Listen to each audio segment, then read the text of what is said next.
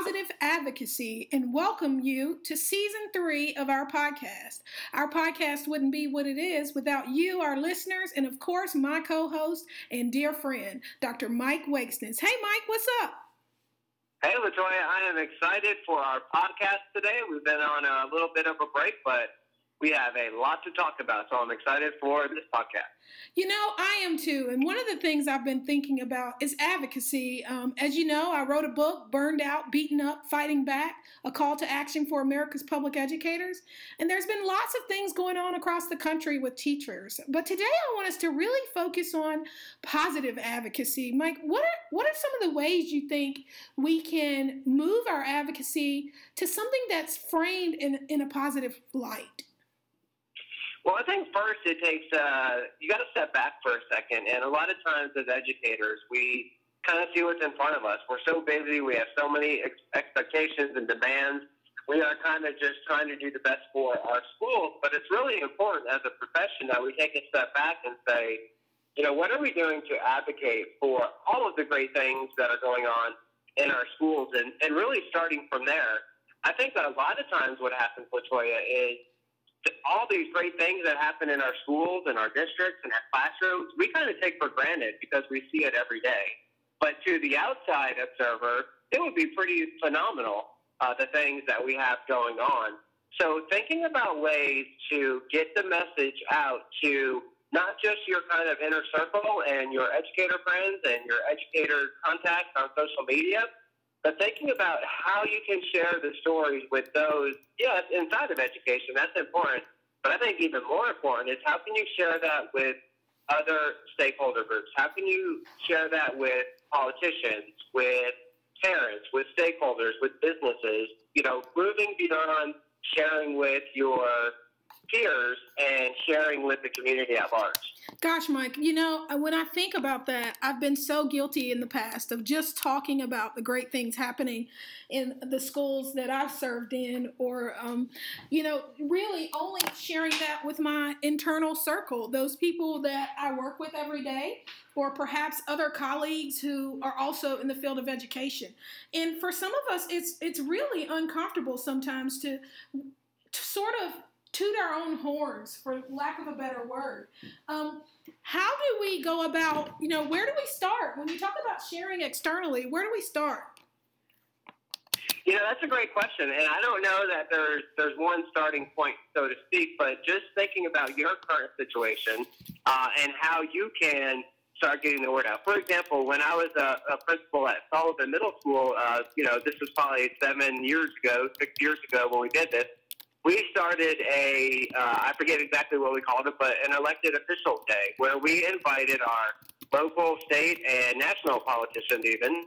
We didn't have any politicians from the federal government, but we had state and local officials come and spend a day in our classroom. And I know lots of schools do that, but I think it's important that we continue to do so because a lot of times people making these decisions haven't been in a school maybe in quite a long time. And they might have a different frame of reference to what happens in schools to the reality of what happens in schools. So I think teachers could do this. They can invite politicians into their classrooms. Principals could do this. Districts could do this. So that's one way. And then another way I want to talk about is contacting your elected officials. And I tweet about that quite a bit. And I have ongoing dialogue with two of our state representatives. I think it's important to keep telling our stories and talking about what concerns us in schools. And, you know, I think a lot of times we talk about being involved, but we don't actually do it. So I would say contact your elected officials on at least a monthly basis about what's going on in your classroom, your school, your district. Wow, I think you make an excellent point there. Pushing us to really share. And I think it requires an open mind. We have to also be willing to hear the concerns of others and acknowledge their opinions and insights. And when we can approach something with the goal of compromising and the goal of trying to find middle ground, I think we get a lot further with our efforts. Also, when I think about advocacy and positive advocacy, you know, one thing that's been promoted over the years is, you know, sharing on social media for education educators the great things that are happening in your classroom. Our April challenge for leadership with LaToya and our call to action for EdChat is for folks to share pictures or stories about how they're celebrating. But one of recent insight that I've had is that we need to bring those things that we celebrate virtually to life. We need to do those things face-to-face interaction. And I couldn't help but think about the times we held ice cream socials to celebrate the teachers where we were co-principals, or we rolled out the red carpet for our students. What do you think we could do to help others think of ways they can celebrate not only via social media, but in person? I think going back to the discussion earlier about inviting people into your school, and a lot of times people want to be involved and learn about public education, but they don't really know how to do that. So maybe if you think of inviting specific people into your school or to your classroom when you're doing these celebrations so they can see it in action. You talked about when we used to roll out the red carpet for the students. What a wonderful, I loved that event. That was such a great time. But it was, if you think about it, that was sheltered to our students and us and some folks from the district office. We didn't really let others outside of our peer group, our colleagues, to see that. So that might have been a great opportunity to get more people from the outside involved. Or when we celebrated our teachers for the phenomenal work that public educators do every day, a lot of times that was, again, just sheltered to us, our school, and maybe some district office folks. But we didn't do a great job, getting that message out other than sending it out on social media. So maybe just thinking of people you could invite into your school and having them be part of these celebrations. Yeah, I think you make an excellent point there that all stakeholders need to be a part of what we're celebrating, and that's how we get that message out.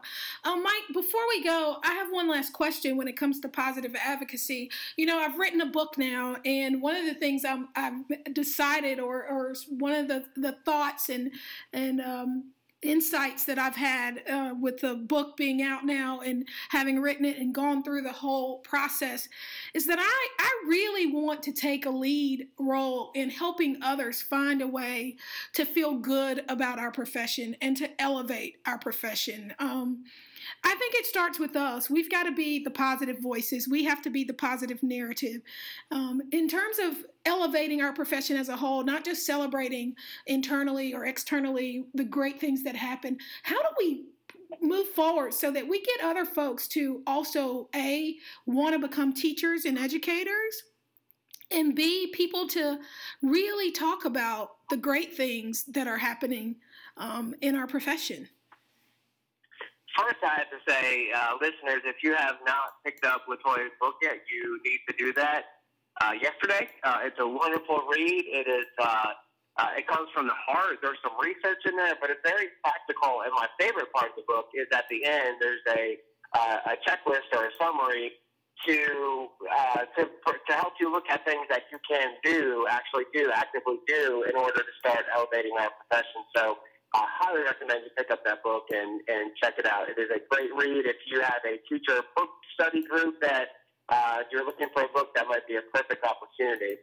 But to go to your question, it's really about sharing the positive stories and not seeming like we're complaining about what's going on in schools. And those of us that work in schools, we certainly know that schools are not perfect, but we know overall they are great institutions and they have so many great things to offer for our communities. But sometimes I think we're self-defeating when we maybe are in a grocery store and we're talking to another teacher and we're kind of complaining about all the stresses and demands. While I certainly understand the stresses and demands and all those things, we need to be careful about how we're portraying that in the community, how we're portraying that to others outside of education, because we want to really focus on the great things when it's really easy to fall back on the things that cause us stress. So one tip I would have is to think about how you're portraying our profession to the public. And then, LaToya, I don't think we have a set answer on what we can do, but I know we need to start talking about it to educators, non-educators, and coming up with ways that we can start working on this. Collaboration, we know how great that is for instruction and what we do in the school. So let's collaborate using your hashtag is a great way to do it, a call to action for ed, on ways we can work together to start advocating as a whole for our profession. You know, Mike, you make some excellent points there. I think you're right. There's certainly an opportunity for us to start thinking together about how we elevate our profession. One simple strategy or thing that I've been doing in the last year or so, you know, when I meet someone and they tell me they're a teacher, I always say, thank you for being a teacher, or thank you for being a principal. Or if I meet a student who says, I want to be a teacher, thank you for majoring in education. I think a simple thank you can go a long way, and that's something we all can do. Well, folks, we're so happy to start season 3 of Leadership with LaToya. We're going to be bringing you the absolute best in leadership podcast when it comes to our work. As Mike said, if you haven't picked up the book, Burned Out, Beaten Up, Fighting Back, A Call to Action for America's Public Educators, we'd love for you to get a copy. You can find it on Amazon.com, available on both Kindle and in paperback. Until next time, be you, be true, be a hope builder. This is Leadership with LaToya.